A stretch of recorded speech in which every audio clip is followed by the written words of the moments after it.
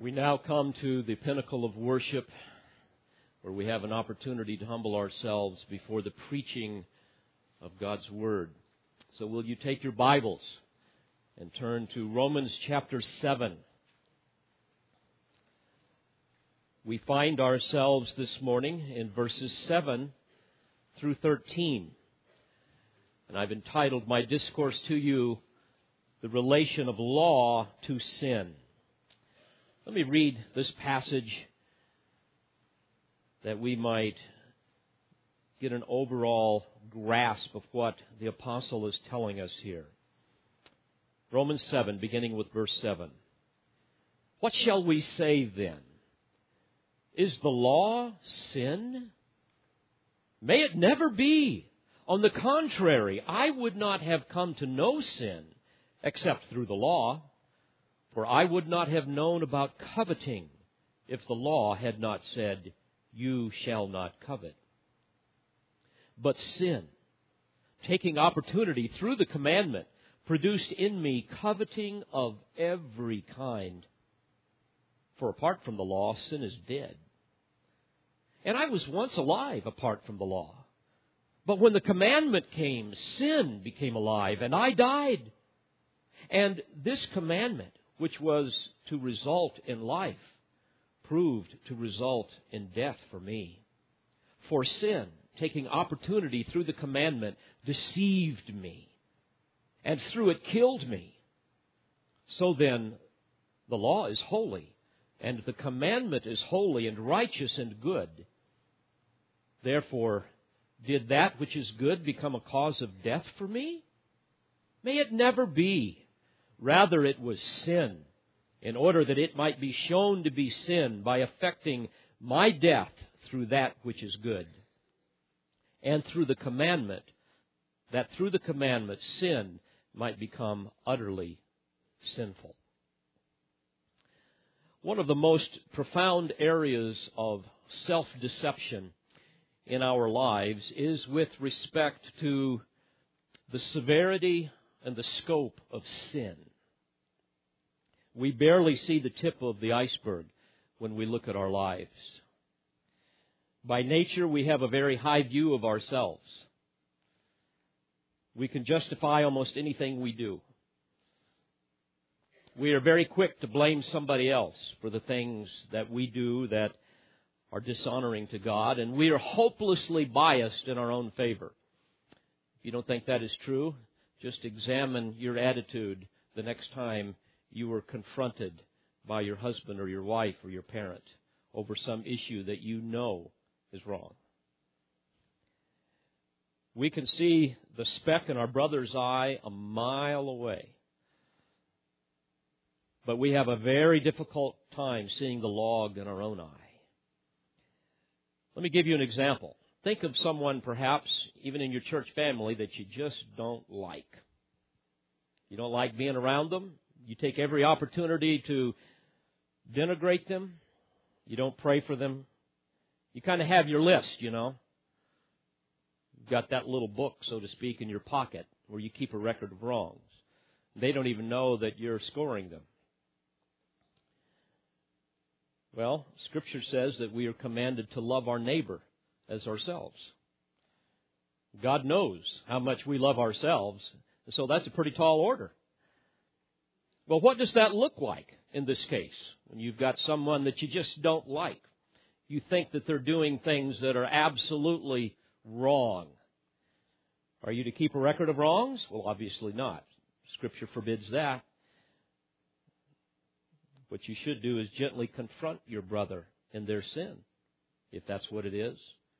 Scripture is very clear in Galatians 6:1. If any man is caught in any trespass, you who are spiritual, restore such a one in a spirit of gentleness. It goes on to say we are to bear one another's burdens, referring to their burden of sin, and thus fulfill the law of Christ. What is that? The law of love. You're to love them enough, if they're doing these things, to gently move into their life and try to restore them. In fact, Jesus said in John 13:34, a new commandment I give to you, that you love one another, even as I have loved you. Oh my, now that's taking it to a whole new level. Well, do we do this? Typically not. Typically not. Why not?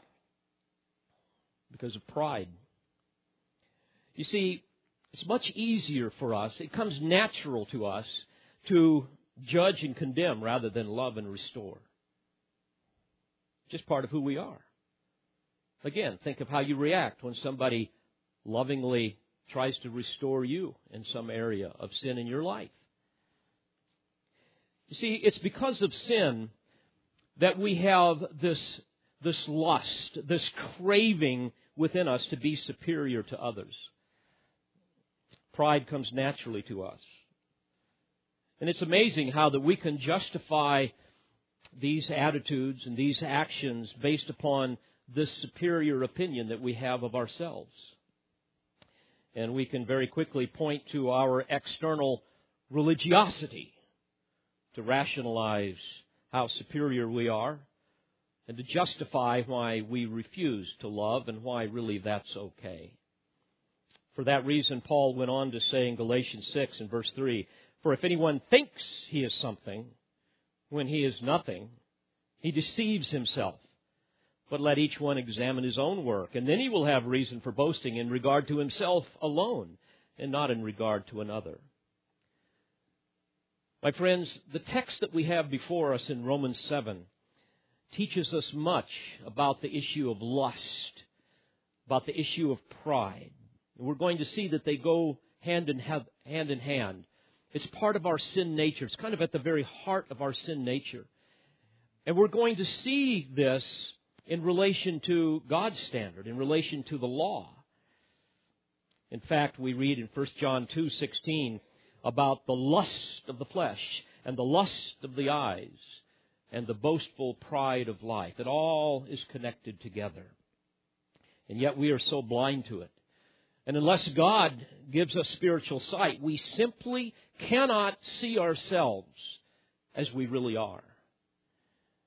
And what has He done to give us sight? He has given us His law, His standard of perfect righteousness, to expose our sin and to drive us to humility and to the Savior. Of course, all of us, even as twice-born saints, those of us that truly know Christ and have been transformed, we still struggle with all of this. And we look at sin in our own life and we tend to just see the tip of the iceberg. We don't see all that is really there. All of this sin that remains in this physical body and of which we're still incarcerated until we come to glory. But although sin no longer enslaves us, it is no longer our master, we still find ourselves yielding to it. It is an unwitting enemy that continues to entice us.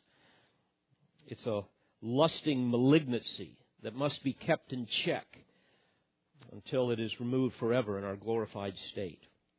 And this can only be accomplished through an act of God. Only when God does something to us when we are born again can we begin to get a handle on this. Only when He redeems us and regenerates us and reconciles us into Himself and justifies us and indwells us that He might sanctify us. Now, this brings us back to the Spirit's amazing revelation to us here in Romans chapter 6 and chapter 7. By way of review, you will recall that in chapter 6, Paul demonstrated that we cannot be justified by keeping the law. In other words, we cannot be declared righteous by God by doing something on our own. In fact, we have learned that to keep the law in an effort to become holy and therefore be reconciled to God really produces just the opposite. It actually becomes a hindrance to our salvation, because He has made it clear that you simply cannot earn your way into heaven. You simply can't do that. You will never be good enough to live up to God's standard. Now, the Jews, as you will recall, would have obviously reacted to the climactic statement that Paul made at the end of chapter 6, there at the end of verse 20 and 21. He says, "Where sin increased, grace abounded all the more. That as sin reigned in death, even so grace might reign through righteousness to eternal life through Jesus Christ. Now, Paul anticipated the reaction from the legalistic Jews trying to earn their way to heaven. And he says in verse 1 of chapter 6, "What shall we say then? Are we to continue in sin that grace might increase?" And he says, "May it never be." Then in the first 6 verses of chapter 6, he explains that we died to Christ, that when we died to Christ, we are dead to sin. We're freed from the tyranny of the master of sin. And then in the first 6 verses of chapter 7, he explains that when we died with Christ, we are now dead to the law, meaning we are freed from the penalty of the law that would condemn us. It is no longer our accuser. So even as a man can't be justified by keeping the law, chapter 6, he also cannot be sanctified by keeping the law in chapter 7. And of course, this was very confusing to the Jews. It might be to you as well. But it really can be simplified as we look at it closely. And so he is going to explain to them in chapter 7, as we looked at in the first 6 verses last week, that we have a new relationship to the law as believers. That we have a new relationship to Christ. We're a completely new person. We once were dead, and now we are alive. We have a new position. We were once under law, and now we're under grace. We have a new purpose. We used to bring forth fruit unto eternal death. Now we can bring forth fruit unto God. And we have a new power. We were once empowered by the flesh to satisfy the lusts of the heart. But now we can be empowered by the Spirit of God. And I must encourage you once again, as we look at this section of Scripture, realize that it has very, very practical implications for our lives right now as believers. And if we understand these glorious truths that the Spirit has revealed to us, it will literally transform our lives as we live them out. What we're going to learn this morning is simply this, that when we understand God's law, we will be driven to either hatred or humility. That's what the Word of God always does. Whenever it is preached, whenever you share the gospel with somebody, it will do one of two things. It will either harden a heart, or it will soften the heart. And I pray that it will soften your hearts here today. But if it drives you to humility, and you bow down before God in desperation, you will cry out to Him for mercy, because you know that you can never be reconciled to Him apart from that mercy, apart from that grace. And as believers, the more we understand God's law, the more humble we become in and of ourselves. We see ourselves for who we are. We celebrate grace more. And that really frees us up and empowers us to truly love our neighbor as much as we love ourselves. So let's examine the relationship of law to sin. Paul is going to explain 4 works of the law here. Number 1, we're going to see that it exposes sin, as I've already alluded to. But secondly, we're going to see that it also incites rebellion. It incites rebellion. Thirdly, it insults pride. And finally, it illuminates the sinfulness of sin. Now, bear in mind that he has just explained in verse 5 here of chapter 7 that while we were in the flesh, the sinful passions were aroused by the law. And in verse 6, but now we have been released from the law. So again, naturally, his Jewish audience are going to think, okay, now wait a minute. Are you trying to tell me that the law of God is sinful, that it is wicked, that somehow we ought to just throw it out and forget it altogether, live according to our own understanding, our own standards? Well, obviously not. And so he's going to continue by explaining what the law is and what it isn't and what it really does, the works of the law. So he begins to interact with the opposition here in verse 7. What shall we say then? Is the law sin? May it never be. We could translate it this way. You have got to be kidding me. Absolutely not. The law is not sin. He goes on to say, on the contrary, I would not have come to know sin except through the law. For I would not have known about coveting if the law had not said, you shall not covet. So number one, we see that the law exposes our sin. Far from the law being sin, it is what exposes sin. Now think about it. None of us would have any idea what God's standard of righteousness is had He not communicated it to us through His Word, through His law. So it's exceedingly beneficial. Now, to be sure, God has revealed a standard of right and wrong in the heart of every person that has ever lived, even those who do not know anything about the written, revealed law of God in Scripture, even those who do not know Christ. Romans chapter 2, verse 15 tells us that the law is written in their hearts, their conscience bearing witness, and their thoughts alternately accusing or else defending them. So that's why we can see in every culture down through history, there is a basic sense of right and wrong that God has placed within everyone's heart. But the revealed law of God in Scripture far exceeds the moral code within the pagan. You see, that is a law that they can twist and distort and use to somehow accomplish their own agenda. But the law of God clearly delineates the divine standard. It's very black and white. And because of that, it renders every man guilty before a holy God. Have you ever said to yourself, I really want to know the will of God for my life? I hope you've said that. Well, my friends, you can find much of it written in the law, as we are going to see. And Paul is going to give but one example that is especially convicting in his life, and I believe it will be in all of our lives. Notice at the end of verse 7, he says, For I would not have known about coveting if the law had not said, you shall not covet. Now, the word covet translates the Greek word epithemia, and it means to lust. It means to strongly desire what belongs to someone else, or to crave that which is forbidden. To desire something that is evil.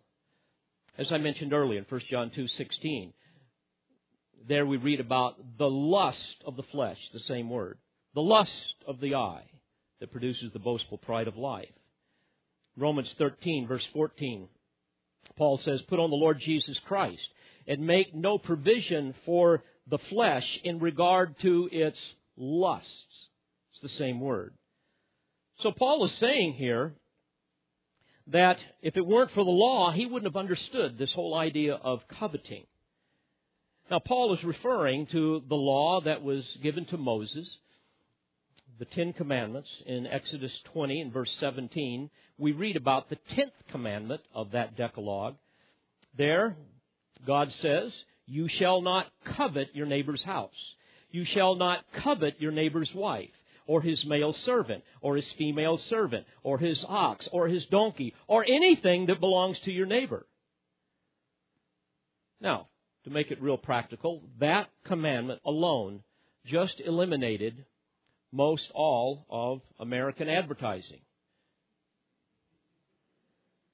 Because advertising is designed to make you dissatisfied, discontent with what you have, so that you will covet something else. They know how to tap into that sin that we all have.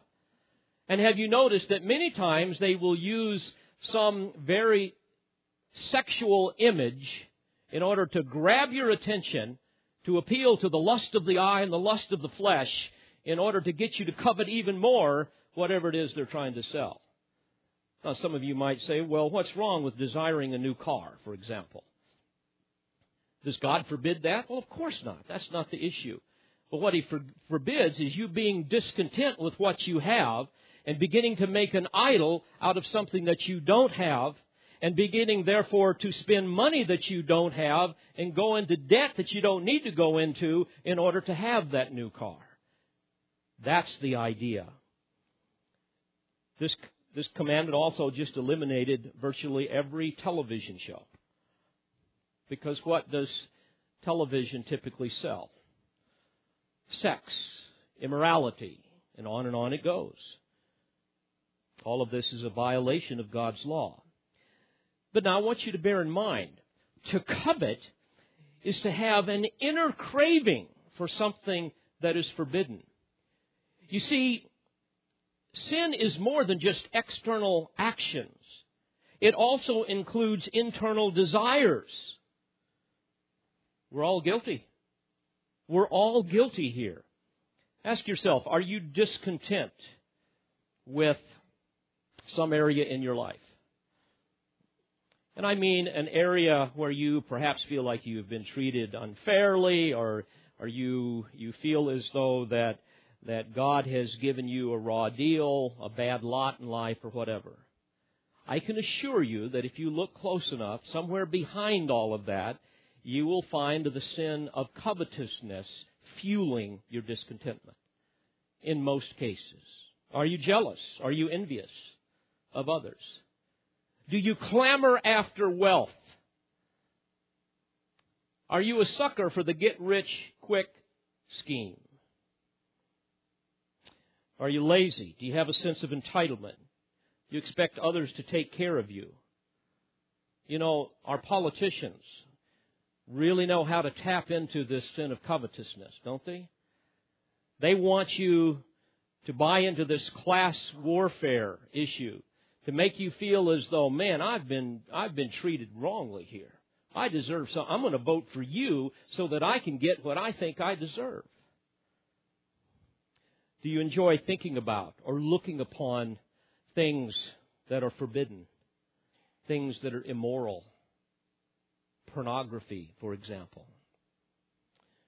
According to God's standard, even to desire these things is sin, even if you don't act on them. Think of the thousands of things that we crave in our heart, that we entertain in our mind, those things that run rampant in our imagination that God would forbid. This is the sin of covetousness. Now, when Paul, who was a Pharisee of the Pharisees, who was keeping the law externally, understood that it's more than just externals, it's issues of the heart, he was devastated because he realized that there's no way he could meet that standard. Oh yes, we may all look good on the outside, but God sees the heart, doesn't He? And it is within the heart that God demands purity. In Luke chapter 16, verse 14, Luke says that the Pharisees, who were lovers of money, were listening to Jesus and scoffing at Him. Now, Paul may have been among that group. We don't know. And in verse 15 it says, "And Jesus said to them, 'You are those who justify yourselves in the sight of men, but God knows your hearts. For that which is highly esteemed among men is detestable in the sight of God.'" Wow, we're all guilty.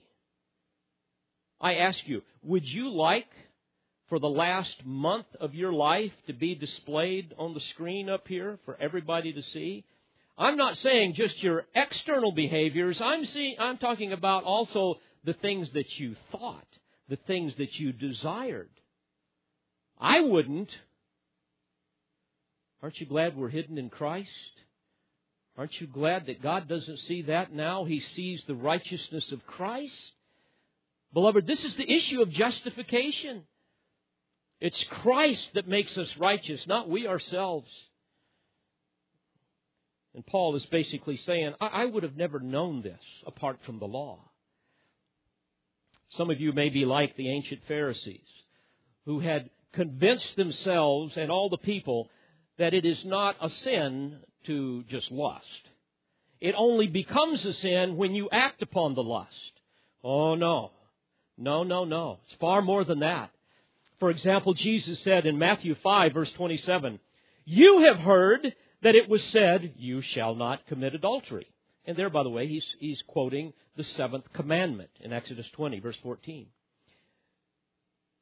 "But I say to you that everyone who looks on a woman to lust," there's the term, epithumia, the same term.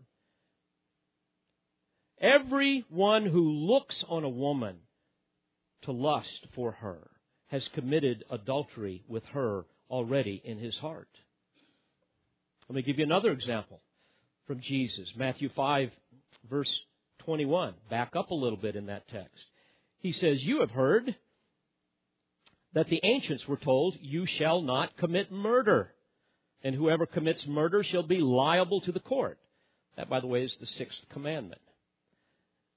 But he goes on to say in verse 22, "But I say to you that everyone who is angry with his brother shall be guilty before the court. And whoever shall say to his brother, 'Raca,' shall be guilty before the Supreme Court." Raca is referring to an epithet that would mean "you fool" or you idiot. Any term of derision or contempt or hatred. And he goes on to say, "And whoever shall say, 'You fool,' shall be guilty enough to go into the fiery hell." In other words, when you have that kind of attitude of hatred towards another person, you violated the law. Also in 1 John 3, verse 15, we read, "Everyone who hates his brother is a murderer." Now, folks, we're all guilty there, aren't we? Let's be honest. Aren't there people in our lives that we hate? We hate to admit that, but if we're honest, we do. We have contempt for them. In God's eyes, that's as if we murdered them. Obviously, the consequences are different. But the heart attitude makes us guilty. He goes on to say in that text, "And you know that no murderer has eternal life abiding in him." So if your heart is full of hate, you are basically capable of murder. That's the idea. Your attitude makes you as guilty as the act. So again, you see, God's law judges a man's heart, not just his external actions. So who among us can stand up before such a standard of perfection? No one except the man Christ Jesus. Now remember, originally the law was written down and placed in a receptacle and put on the side of the Ark of the Covenant in the Holy of Holies. And inside the ark were the tablets of stone, whereby God had carved the law and given it to Moses on Sinai. You will recall in Deuteronomy 31, verse 16, God says, "Take this book of the law and place it beside the ark of the covenant of the Lord your God, that it may remain there as a" what? "As a witness against you." You see, again, this is the purpose of the law. To expose the hideous, devastating reality of our sin. And God has made it clear that any breach, any violation is tantamount to breaking the whole law. So again, we're all guilty. And the consequence is eternal death. You say, "My, that seems extreme." The reason we think that is because we have a very shallow understanding of the transcendent holiness of God. Now, why was it intended to be a witness against us? And the answer is simple. To drive us to God for mercy that is only available through faith in the one who perfectly fulfilled that law, the Lord Jesus Christ, the one who paid the penalty for all who would trust in Him as their Savior. So the law is not sinful, nor is it responsible for sin, but in fact, it exposes the reality of sin in our heart. But secondly, it incites further rebellion. This is remarkable. Notice what he says in verse 8. "But sin, taking opportunity through the commandment, produced in me coveting of every kind. For apart from the law, sin is dead." My, this is a curious statement, is it not? Here, Paul carries his argument to another level. And the key to interpreting this text is to understand this little phrase, taking opportunity through the commandment. Because he's saying that that's what sin did. Well, taking translates a Greek word that means to seize or to grasp a hold of something. And opportunity translates another word that means to give cause or give occasion for something. It was used, for example, to describe a staging area or base of operations from which an army could begin a military expedition. So we could translate this passage saying, sin seized the commandment as a base of operations and produced in me coveting of every kind. Here, sin is personified as an evil power that is antagonistic against the law, intent on making a mockery of it, using it as a base of operations to launch temptations and more sin that would violate that law. It's an amazing concept. So, here's what Paul is saying, if I can paraphrase it this way. When I understood the law's prohibition against lust, my rebellious flesh was incited to even further rebellion. It used the commandment as a staging area to launch an attack of every kind of coveting. He says it produced in me. That translates a Greek term, katergazomai. It means, it's a very powerful term. It speaks of that which accomplishes something with absolute success and thoroughness. It produced in me. Well, what did it produce? What did it accomplish? It incited further rebellion. And he expands upon the thought there at the end of verse 8. For apart from the law, sin is dead. Now, he's not saying that when there was no law that there was no sin, as some people might think, because there's always been law.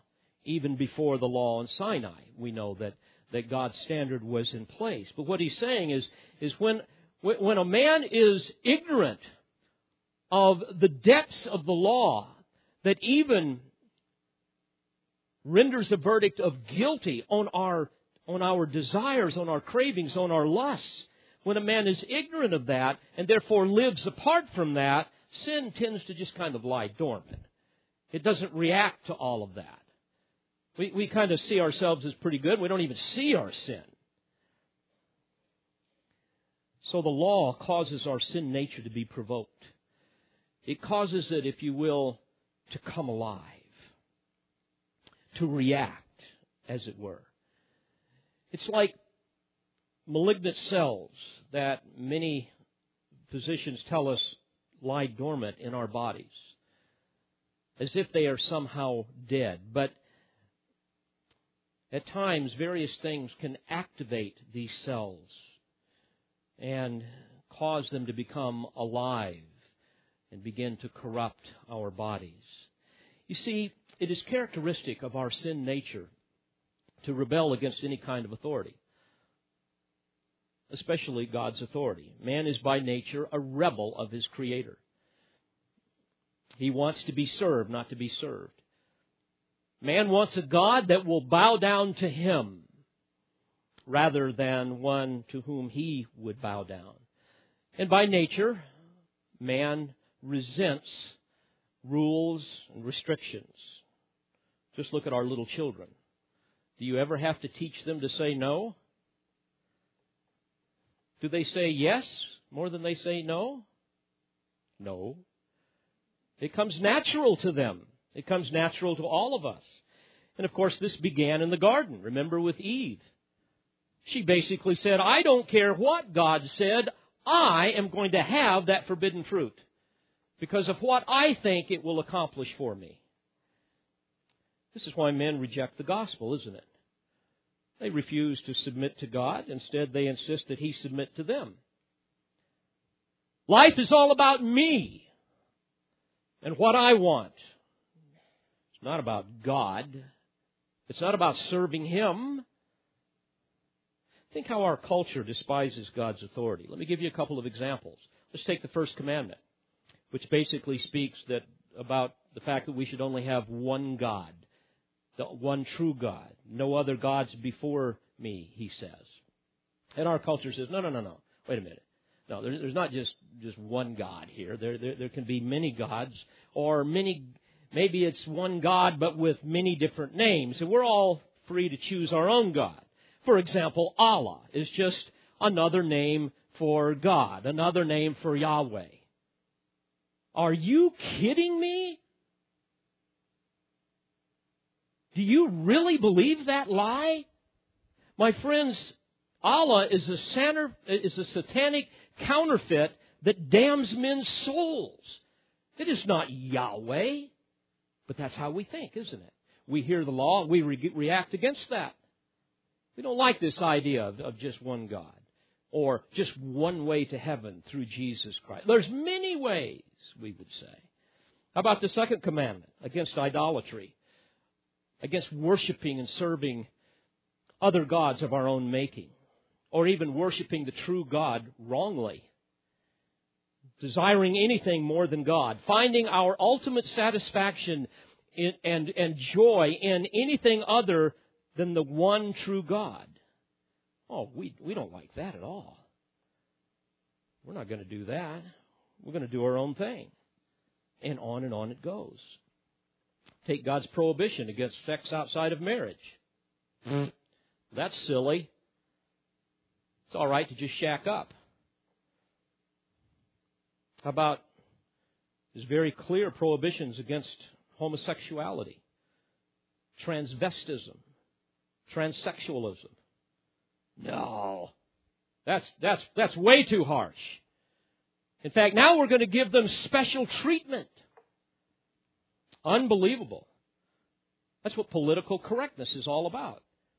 It's to find wherever God says that we should do something and stretch that out and do something different. What happens when you insist that the moral authority that we should have in our lives is the written, revealed Word of God? What's the type of reaction you get? People absolutely become apoplectic in rage. They think you are a knuckle-dragging Neanderthal if you honestly believe that idiocy.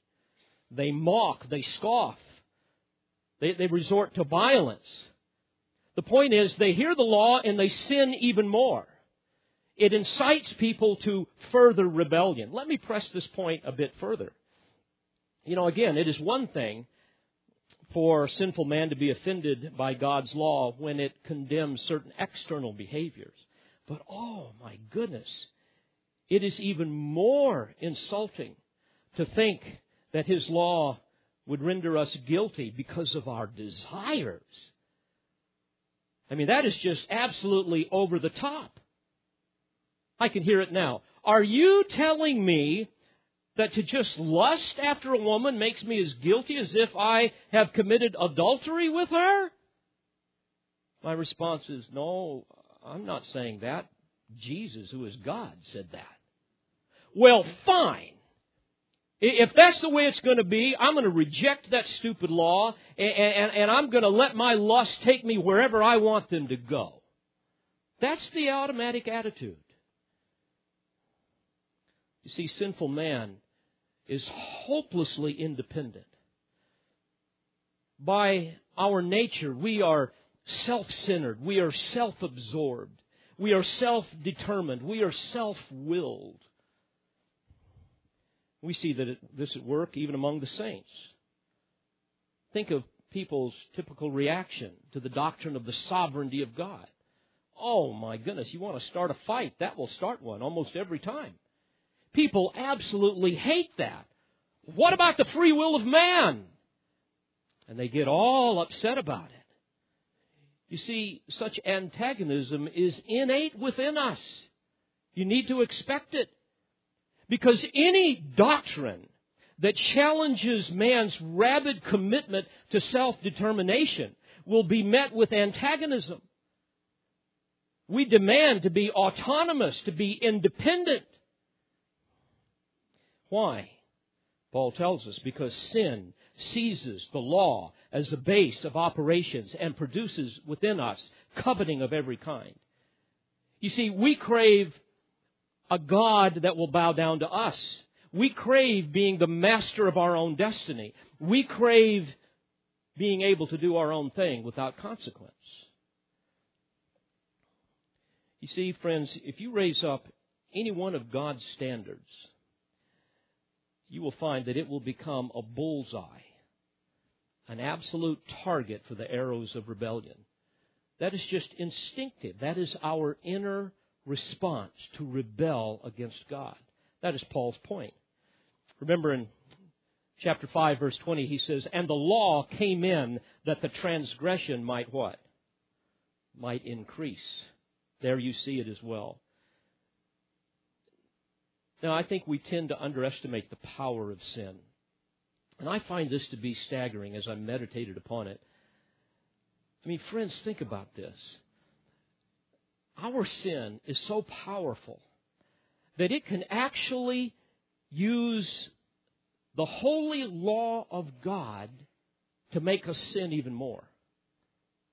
It's an amazing thought to me, that it can use God's law as a base of operations to launch more sin. It uses God's standard of righteousness to incite even more rebellion within our hearts. No wonder Satan and his minions spend so much time and so much energy in the church, using the very Word of God to incite people to rebel against the Most High.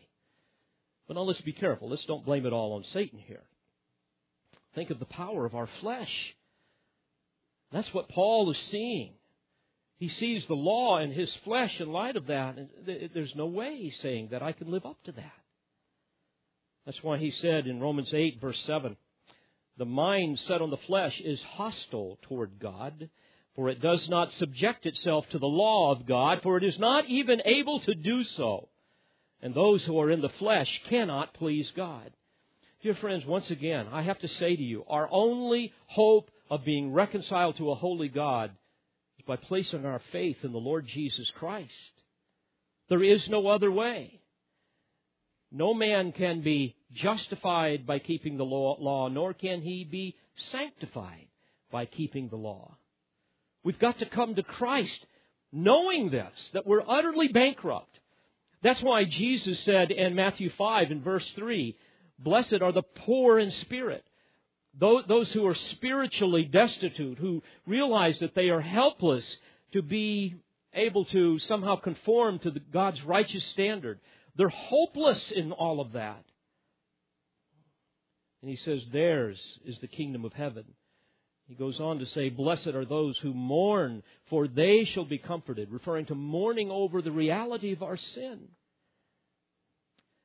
So the law exposes our sin. Secondly, it incites further rebellion. But Paul says, thirdly, that it insults our pride, our self-righteous pride. Notice in verse 9, "And I was once alive apart from the law, but when the commandment came, sin became alive." Literally, it sprang to life.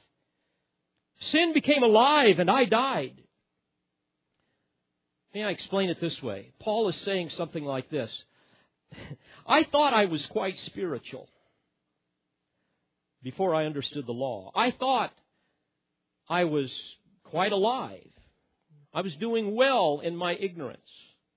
How often we say ignorance is bliss. But when the commandment came, when I understood the truth of God's law, that He demands purity in the heart, sin became alive and I died. What a striking reversal. First he says sin is dead and I am alive. And then he says sin is alive and I am dead. So what's he saying here? He's saying this. When I was living apart from the law, sin was dead and I was alive. Sin really wasn't provoked that much. I wasn't really reacting to it. I thought I was living the law. And so I thought I was alive. But then the law showed me something different. You see, before, sin had not yet been provoked by a true grasp of the law. So I felt very good about myself. I was a Pharisee. I kept the law. I fulfilled all of those externals, even though my heart was rotten. And then I began to see that I was a self-righteous hypocrite. I believed that I could justify and sanctify myself. But when I understood the law, when I really grasped the reality of what God required, suddenly sin became alive and I died. I was ruined. Sin went on a rampage. It not only animated my resentment and incited me to further rebellion, but I began to see sin everywhere in my inner man. Suddenly I began to see that I was more guilty than I could have ever imagined. Sin was alive in me. I saw corruption lurking in every cavern of my imagination. It was in every little room within my heart. And I realized that I was hopelessly guilty before God. Moreover, I was utterly helpless to do anything about it, because this is my nature. Oh God, what am I going to do? I was once like the Pharisees in Jesus' parable in Luke 18. Remember that Pharisee who went up to the temple to pray? In verse 11 of that text it says that the Pharisee said this, God, I thank Thee that I'm not like other people, swindlers, unjust, adulterers, or even like this tax gatherer. I fast twice a week. I pay tithes of all I get. You see, Paul would have reacted to that and said, but it was the tax gatherer that truly understood the law, that truly understood the depths of his sin. That sin was dead to me, but it was alive to him. You see, I was alive in my self-righteous pride. I was alive in all of my ignorance. But the tax gatherer, he was dead. The law had brought him low. He recognized the depths of his sin, and he was in utter ruin. And I was alive in my self-righteous pride and my hypocrisy. Luke goes on to record Jesus' description of that broken-hearted tax gatherer in verse 13. But the tax gatherer, standing some distance away, was even unwilling to lift up his eyes to heaven, but was beating his breast, saying, God, be merciful to me, the sinner. I tell you, this man went down to his house justified rather than the other. For everyone who exalts himself shall be humbled, but he who humbles himself shall be exalted. Oh, would to God that every man fall dead before the law, for then and then only can he be saved. Would to God that every man beat his breast and cry out for mercy, pleading for grace, while all the time being convinced that he not only does not deserve it, but he could probably never have it. Because never is a man closer to mercy and grace than when he is quite assured in his heart that he can never have it, that he does not deserve it. Oh, dear friends, see the law of God for what it is, and you will see yourself for who you really are. Then and then only will you be able to see the Savior for who He is. Then and then only will you be able to truly be amazed at His grace. Paul described his life in Philippians 3, verse 6. At the end, he said, as to the righteousness which is in the law, he said, I was found blameless. He was referring to the external righteousness. I was keeping the law. I was found blameless. But he goes on to say, but whatever things were gained to me, those things I have counted as loss for the sake of Christ. More than that, I count all things to be loss in view of the surpassing value of knowing Christ Jesus, my Lord, for whom I have suffered the loss of all things, and count them but rubbish in order that I may gain Christ, and be found in Him, now catch this, not having a righteousness of my own derived from the law, but that which is through faith in Christ. Therein is the heart of the gospel, my friends. Later in Romans chapter 10, verses 3 and 4, Paul described the spiritual condition of the Pharisees. And this would have been a description of his life as well prior to coming to Christ. And perhaps this describes you. There he says, "For not knowing about God's righteousness and seeking to establish their own, they did not subject themselves to the righteousness of God. For Christ is the end of the law for righteousness to everyone who believes." And oh, what a blessed thought to know that it is by God's grace that we can ever even see these things. It is by God's grace that we are broken over our sin, and we cry out to Him in that brokenness and contrition, "Oh, God, have mercy upon me, a sinner." It is God who causes us to even understand these things. Remember in Romans 6, at the end of verse 17, he said that God caused you to become obedient from the heart to that form of teaching to which you were committed. It is God who made us to be committed to the glorious truths of the gospel. And again, the more we understand the law of God, the more we will see ourselves for who we really are. This will produce within us genuine humility. And as a result of that, we will celebrate God's grace more and more in our lives. And we will have compassion on those who are in sin, those who are lost and dying, and even our brothers and sisters in Christ. And we will therefore be freed up to lovingly move into their lives because of our concern for them, so that they can see their sin and repent. And we will be willing to get underneath that burden of sin and help carry that burden with them. Beloved, this is such incredibly good news, isn't it? To think that as believers we have been delivered from the power of sin and the penalty of the law. Just an astounding thought.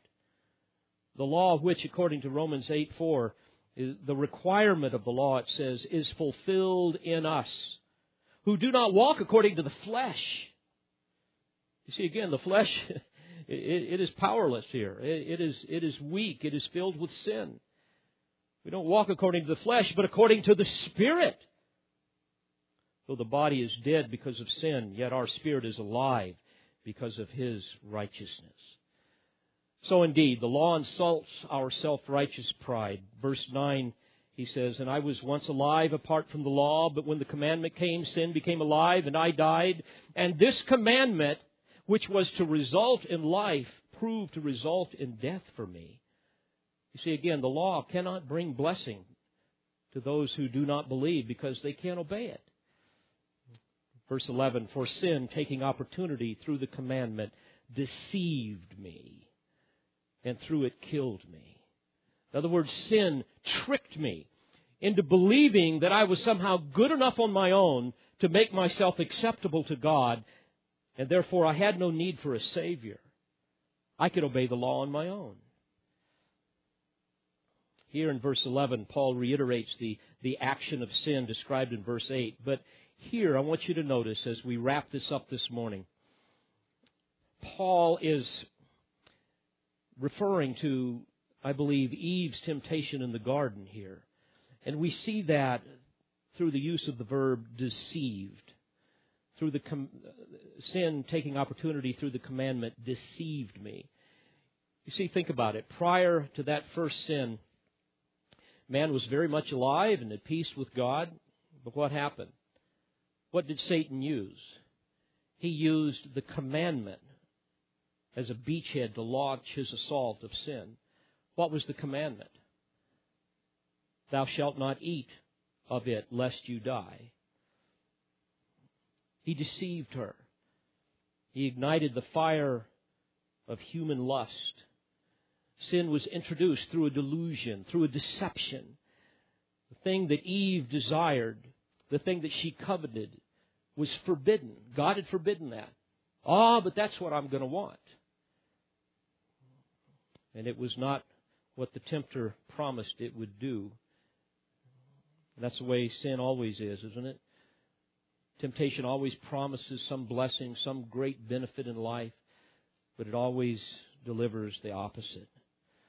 And of course, the greatest and most popular deception of our day is that somehow man is good enough on his own to merit God's love, that he, on his own, can live up to that divine standard.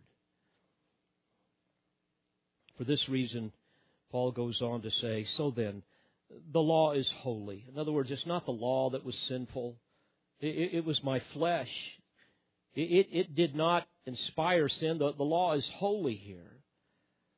But the commandment became the occasion of sin, the opportunity for sin to be ignited within me, and death became the tragic result. So verse 12, he says, the law is holy, the commandment is holy and righteous and good. And then he finally closes this section. Number 4, he illuminates the sinfulness of sin. Speaking of the law, that it illuminates the sinfulness of sin. Verse 13, he says, therefore, did that which is good become a cause of death for me? May it never be. Rather, it was sin.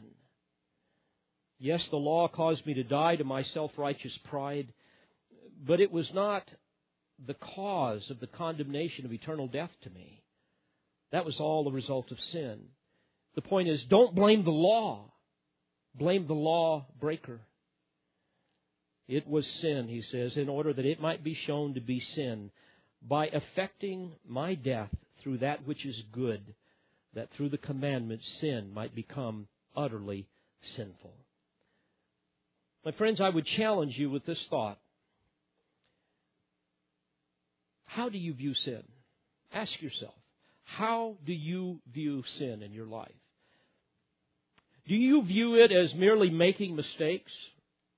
Oh, but my good far outweighs my bad. Is that how you think? Or is it utterly sinful, as we read here in verse 13? Is your sin really nothing more than a lawless rebellion against the Most High God? Call it for what it is. Is that how you see it? I hope so. Is it exceedingly more vile and reprehensible than you can ever imagine? Or is sin to you just merely doing something stupid from time to time? It's really not that big of a deal because, again, your good outweighs your bad. Or is it an innate inability to conform to the moral character and desires of a holy God? Is it a wickedness that flows from the well of a heart that is deceived and desperately wicked, that is filled with self-will and self-determination, poisoned by desires for those things that God forbids? Well, if your answer is the former, you are deceived and you will remain under divine condemnation for eternity unless you repent and believe the truth, to see yourself as God sees you. And if that's the case, you will confess the latter. And I would plead with you this morning to embrace the same truths that ancient rabbi embraced, the Apostle Paul, that you too might be saved. Let's pray together. Father, thank you for the truths of your word that speak so clearly into our heart. Lord, we confess that we are all guilty. And were it not for the Lord Jesus Christ, who perfectly fulfilled the law, if it were not for Him who died on the cross to pay the penalty for our sins, Lord, we would be without hope. So I pray that you will move upon every heart today that does not know you as Savior. Lord, may today be the day that they believe in the good news of the gospel and confess their sin and cry out for mercy like that tax gatherer, that they too might be saved and be freed not only from the power of sin, but the penalty of the law. I ask this in the precious name of Jesus our Savior and for His sake. Amen.